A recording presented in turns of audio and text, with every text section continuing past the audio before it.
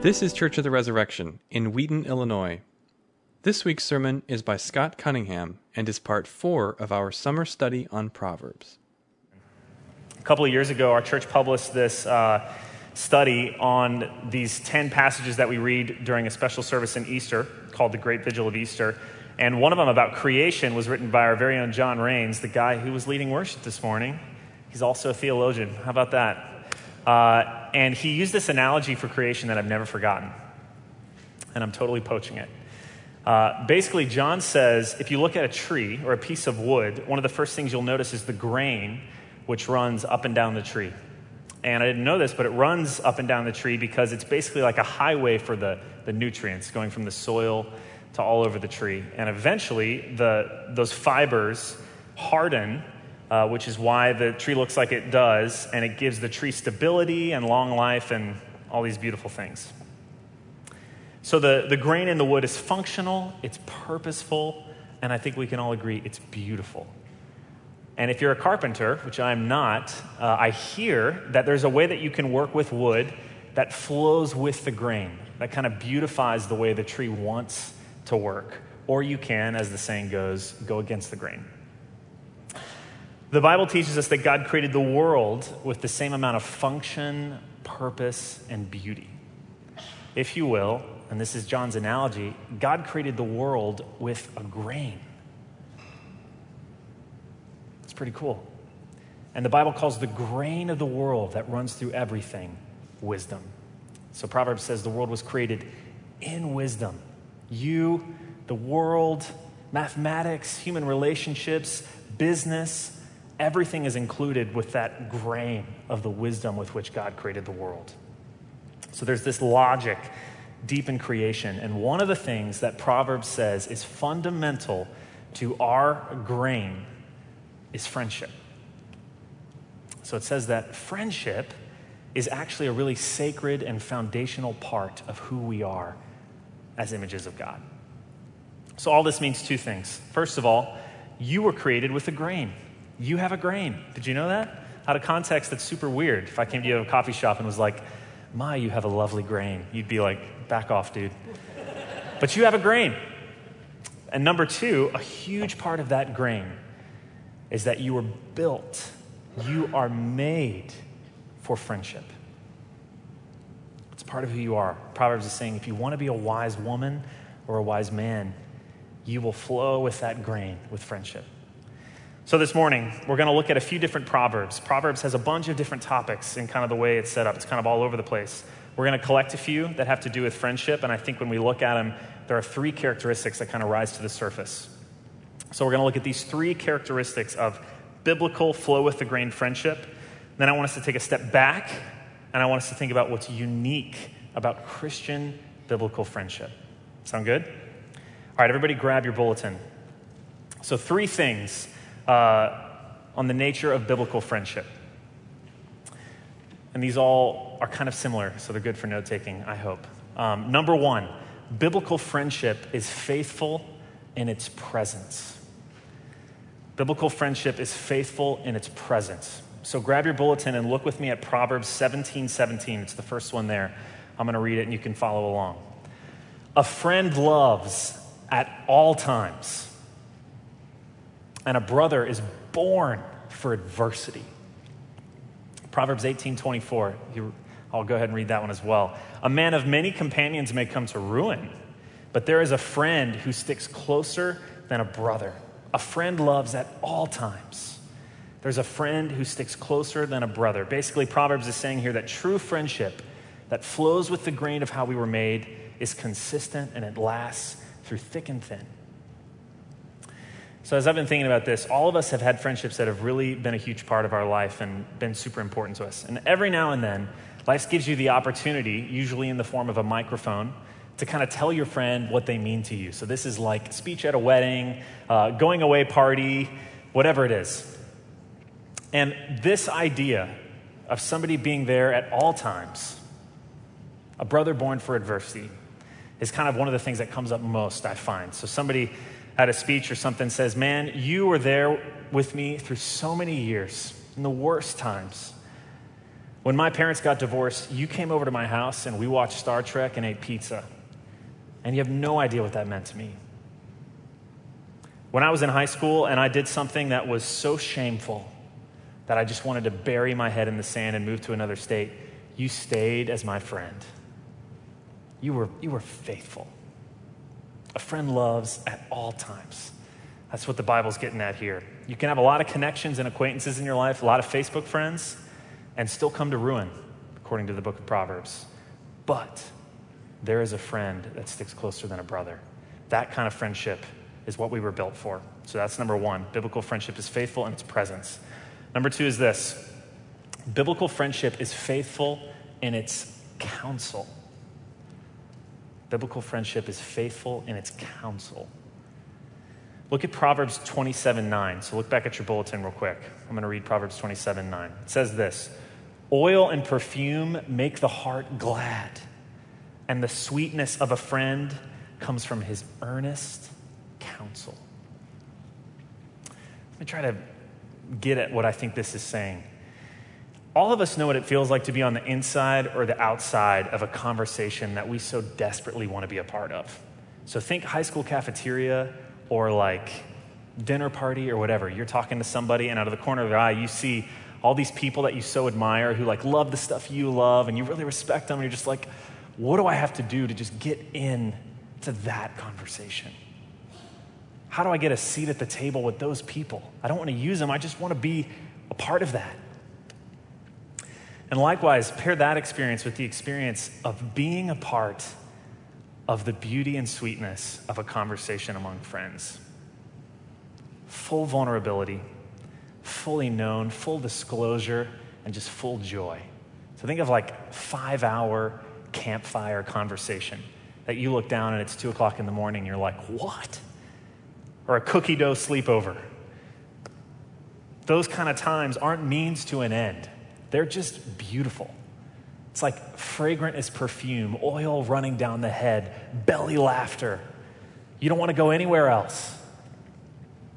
When Proverbs talks about the sweetness of a friend's earnest counsel, I think that's what it's getting at. There is a way where the word counsel does mean advice, and that's a part of this. We love friends for advice, but also I think in light of the biblical context of how this is used in this word, this is kind of what it's talking about, this full access, full vulnerability, and fully known and being known. It's really interesting. There's only 2 people in the Old Testament who are called friends of God, Abraham and Moses. And for both of them, it has to do with this idea. So if you know in Genesis, the story about Sodom and Gomorrah, God shares a meal with Abraham. He like cooks up some food and they share a meal. And then they just start walking and God's like, let's just talk to Abraham about what we're doing. And they just have this open, full dialogue. Moses, on the other hand, Exodus says, used to go in when the people of Israel were in the wilderness and meet with God in the tent of meeting. And it says he used to talk to God face to face, just like a friend. Amazing. These people, Abraham and Moses, they had this access into almost God's confidence in a really unique way. That's what this is getting at. So number 2, biblical friendship is faithful in its counsel. We're made as a part of your grain to feel that delight and that unity in someone else's confidence. Number 3, biblical friendship is faithful in its wounds. It's faithful in its wounds. Proverbs 27:6. Look at that in your bulletin real quick. Love this proverb. This is a good tattoo proverb. All proverbs are good tattoo proverbs. But anyways. Faithful are the wounds of a friend. Profuse are the kisses of an enemy. In other words, biblical friendship will challenge you and rebuke you when you need it, and all of us are going to need it at some point. This, more than anything else, I find saturates the Proverbs, this idea of rebuke. And more than anything else, I find that we struggle with this as a culture more than anything else. So case in point, this past year, maybe it was a couple years ago, I can't remember, but I remember it vividly. I was driving to the city on 290, and where 290 switches up to go up on 90 West, there's a huge ad, a Miller Lite ad that was a huge beer can, and it just said, "You do you." Which, to the whole city of Chicago, you do you. And it was rainbow colored, so it was making a political statement. But regardless of the political statement, that is like foundational to the way that we think about some relationships. So in other words, we really value a good friend as somebody who kind of protects your decisions and affirms them, and also kind of doesn't allow anything else to come in and like encroach on you for whatever it is. And in a lot of my conversations with friends, I've realized that there's almost kind of come this like contract to certain relationships. So it's like, listen, we can be friends, but I need you to kind of like sign on the dotted line that you're not going to like step across it and tell me to do something or like challenge me or anything like that.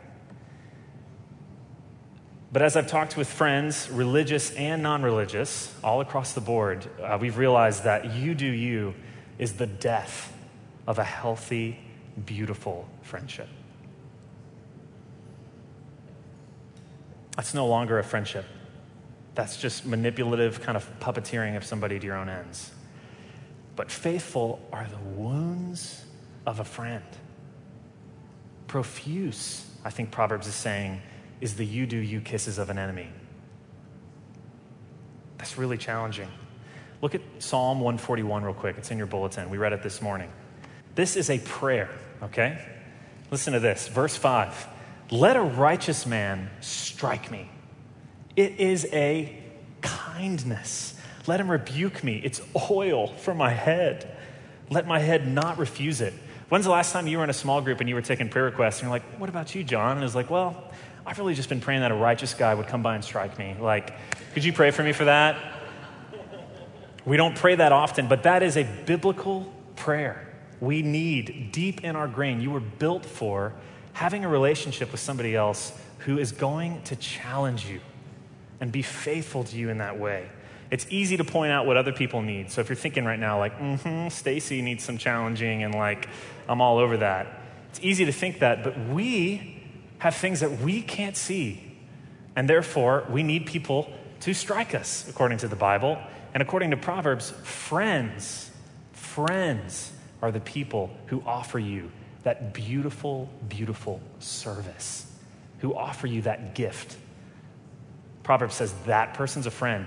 The person who just flatters you is an enemy. So we should be seeking this out, looking for it, searching for it like a jewel, like an asset. Rebuke is a gift. So before we move on, Proverbs is saying that if we want to be wise people, if we want to flow with the grain, we'll be pursuing friendships that are faithful in their presence, their counsel, and their wounds. We've been using a commentary by Ray Ortlund for this series, and he makes this awesome point that friendship in our culture is one of the first things to kind of go. It's kind of like dispensable. So, you get married and have kids, and then you put all your time towards either your family or your work. And before you know it, you don't hang out with friends anymore. You don't have any dynamic, deep friendships like this because it's not necessary, we think. Or if you aren't married, maybe you're so busy with school or athletics or your job that you live with all these awesome people, but you come home and then everybody just kind of retreats to the silo of their own digital universe. And this embodied, beautiful counsel, wounds, and faithfulness just kind of disappears. That's why this kind of friendship, and I've been really struck by this week, takes active work. This type of biblical friendship does not just happen. It takes specific active work. I used to live with 3 guys after I graduated from college. All of us were the same age. We're like really good friends. We're godly. Most of them went to res. And we wanted to like do community. And it never just happened. And we lived with each other. We had to literally put it in our calendar and say no to things in order for it to happen.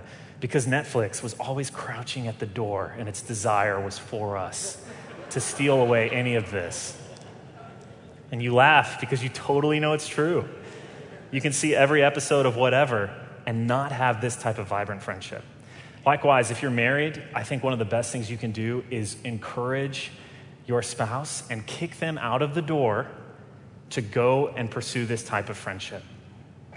No excuses. Sometimes family can be an excuse to not cultivate friendships. So every year I go on a trip with my brother and some of my best friends from high school who are in ministry. And deep in the Ozark Mountains over a campfire, we confess our deepest sins to one another. And then every single person goes around and has a chance to hear full-on rebuke and challenge from everybody else. And it's like marriage, work, relationship with the Lord, like it hurts, but it's awesome. And every year my wife wants me to go because she knows I need to be challenged on things. She lives with me, and she knows that my friends are going to take the gloves off. And they're going to speak honest things to me that I haven't heard in like months, but she knows Scott needs to hear this. And hopefully I come home more like Jesus and a much more pleasant husband. I want that same thing for her. So we need this in our life, but we're probably going to have to work for it. We're going to have to make steps for it. We're going to have to say no to other things if we want to cultivate this type of friendship. And yet, Christian friendship doesn't just stop there. So I want us to back up for a second. What's unique about Christian biblical friendship? Stephen talked about this a couple weeks ago, I think. I think Brett talked about this. But before, we talked about how the world was created in wisdom and how the whole created order has a grain, right? And as we've learned, the grain of the world, the wisdom, is actually a someone. And what the message of the New Testament says audaciously is that the someone behind the wisdom of the world that everything comes from and points to became a person in Jesus Christ. But for our purposes this morning, what's even crazier is that Jesus, the wisdom who became a man and dwelt among us, became a man so that you could know him as a friend. The Bible teaches us that we were built for friendship with one another, like we just talked about, and also that the grain of friendship running through us points to this deeper and more beautiful fundamental truth, that we were built for friendship with God. It's amazing. You may have heard, depending on kind of your familiarity with Christianity, that Christians really value marriage because it's the sacred mystery that points to the marriage between Jesus and his church. Or you may have heard that celibacy in the same way is really powerful because it reflects that same marriage in a really unique way. I've never really thought about it like this, but I think it's really profound and biblical to say that friendship is sacramental in the sense that it points to our purpose of friendship with the maker of all things. That capacity in you, nobody taught you to want friends. Who sat you down before elementary school and was like, now, you need to really care about having friends before you go to school? Nobody. You just do. That's just in you. That's meant to point you to this purpose and desire for friendship with God. Whoa. Okay, John 15. Last time I'm going to point you to something in your bulletin. But read John 15 with me a second. I'm going to read it and you can follow along. Starting in verse 12. This is my commandment, that you love one another as I have loved you. This is Jesus talking to all his friends, by the way, before he died. Greater love has no one than this, that someone lay down his life for his friends. You are my friends if you do what I command you. No longer do I call you servants, for the servant does not know what his master is doing. But I have called you friends. For all that I have heard from my Father, I have made known to you. Jesus is saying something remarkable here. He's calling us friends. This is God himself, the wisdom of the world, calling us friends. So with the remainder of our time today, I just want to unpack this truth. And I want us to see how Jesus is perfectly and eternally faithful in his presence, his counsel, and in his wounds. So first, Jesus is faithful in his presence. The proverb says, a friend loves at all times, and Jesus, brothers and sisters, loves at all times. He is the brother born for adversity. So Jesus had a lot of friends. This story has really captured me this week. But Peter was probably his best friend. It's fair to say, I think. But in Jesus' darkest hour, all his friends betrayed him. Everybody left. And as he was on trial before he went to the cross, Peter walked up and kind of followed him. He was the only one. But when Jesus needed that brother born for adversity most, when he was at that pivotal time in his life, Peter, by a fire, his best friend, denied Jesus 3 times and left Jesus all alone. In Jesus' darkest hour, no one was faithful. His friends left him. And he was wrongly convicted, tried, and executed. And as you can imagine, if you've ever been out of sorts with a friend or done something that wounded a friend and it just like sits in your gut, can you imagine Peter? Can you fathom what he felt? He loved Jesus. Peter goes back to his old life and he's just fishing.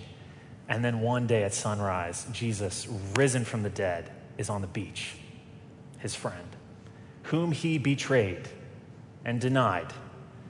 And Jesus invites him back to the seashore, and like buddies do, they build a fire, cook up some fish, and by a fire restores Peter back to full friendship. Jesus came back. He didn't revoke his friendship. Even when Jesus' friends are faithless, he is faithful. He is that kind of a friend he loves at all times. I don't know if you're visiting this morning, if you've come with some friends, you're new to Christianity. I don't know what your picture of God is like or what you think Christians believe God is like. But that picture of Jesus on the beach as a faithful friend, even when no one else is a keyhole into the heart of God. That is what God is like. Amen?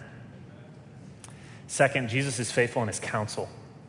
Remember, we talked about that history of Abraham and Moses. They had this special access to God. Listen to John 15:15. I really want you to catch how crazy this is, what Jesus is saying. This is Jesus, the Son of God, talking. No longer do I call you servants, for the servant does not know what his master is doing, but I've called you friends. And here is how Jesus decides to unpack that, why he's saying that. For all that I have heard from my Father, all that I have heard from my Father, I have made known to you. Do you catch what Jesus is saying? Jesus is saying, you're in. You got a seat at the table in my conversation with the Father. Before, the entire people of Israel would watch one person go into the tent of meeting and speak with God like a friend. But because of the incarnation and the gift of the Holy Spirit, Jesus is saying, everybody gets that access to God. Can you think about the conversations that Jesus and the Father have? Those got to be good conversations. Don't you want a seat at that table? Jesus is saying, everything I've heard from my Father, I've made known to you. I can't even wrap my mind around that, but that is clearly what Jesus is saying. And I hope you see that too. One of the favorite hymns of my grandparents was He Walks With Me. Baptists love He Walks With Me. And I grew up singing that hymn. And I always used to think it was cheesy, but man, after you read this stuff, I mean, it is just beautiful. It says this, I come to the garden alone while the dew is still on the roses, and the voice I hear falling on my ear, the Son of God discloses. And He walks with me, and He talks with me, and He tells him that I am His own, and the joy we share as we tarry there, none has ever known. The dude who wrote that hymn understood this. When's the last time you prayed and spent time with the Lord and it wasn't for a purpose or for a prayer request? It's just to be with Him. Being in His confidence. Full vulnerability, full disclosure. Fragrant as perfume. Sweet like honey, like oil running down your head. Amen? Amazing. Finally, Jesus is faithful in His wounds. On the one hand, no one knows this better than Jesus. Jesus sees every part of you that needs to be challenged and rebuked. And you can be so confident. He loves you so much. He's the God who meets you back on the seashore. But He's going to be faithful and He's going to challenge you. And praise God for that. We all need to be seeking Jesus and praying, Lord, what do you see about me that you want to carve out and beautify more and more? But in another sense, Jesus as a faithful friend was wounded for our own faithlessness. He received the wounds that we should have received. And the wounds that He received on the cross are faithful to restore us like Peter. So in some ways, I feel like all of us are like Peter. We were built for friendship with God, but we all carry things where we feel like Jesus wouldn't want to be my friend anymore because I did this. But Jesus was born of Mary, went to the cross, and rose from the grave so that he could bring you and I back on the seashore and restore to us a vibrant, beautiful, and sweet friendship with the God of all things. That is good news. I can't imagine what Peter felt, but I do know how I feel in my connection with other people and with the Lord when I feel that that friendship is broken. Jesus is the great faithful friend who restores and heals friendship, not only with one another, which happens to us, but also to God himself. So let's review. You've got a grain. You've got one. If anything, you know that you have a grain. But a part of that grain is you were created to be a friend and build these kinds of dynamic relationships in your life. If this conversation's hard for you and you're thinking, man, I want that kind of friendship, but this is a really sore spot for me because I don't have it, that's totally okay. This isn't in any way meant to open up a wound or make you feel guilt or shame or anything like that. I think it's supposed to challenge us all. None of us have perfect friendships. To be pursuing this, to be asking for it, putting it in our calendar, making those steps. And we at Res, just be remiss if I didn't say this, we're praying that our church would be a seedbed for these types of relationships. The people around you, the community of faith, God has given us as friends. So maybe a really practical step for you is joining a Res group, which signups are coming up this fall. That's a fantastic way. I've made new friendships that I didn't know last year because of our Res group. Al Sedano is super famous. I don't know if you guys know him. He goes to our church. He's running for president in 2020. Just kidding. He's not. That was a joke.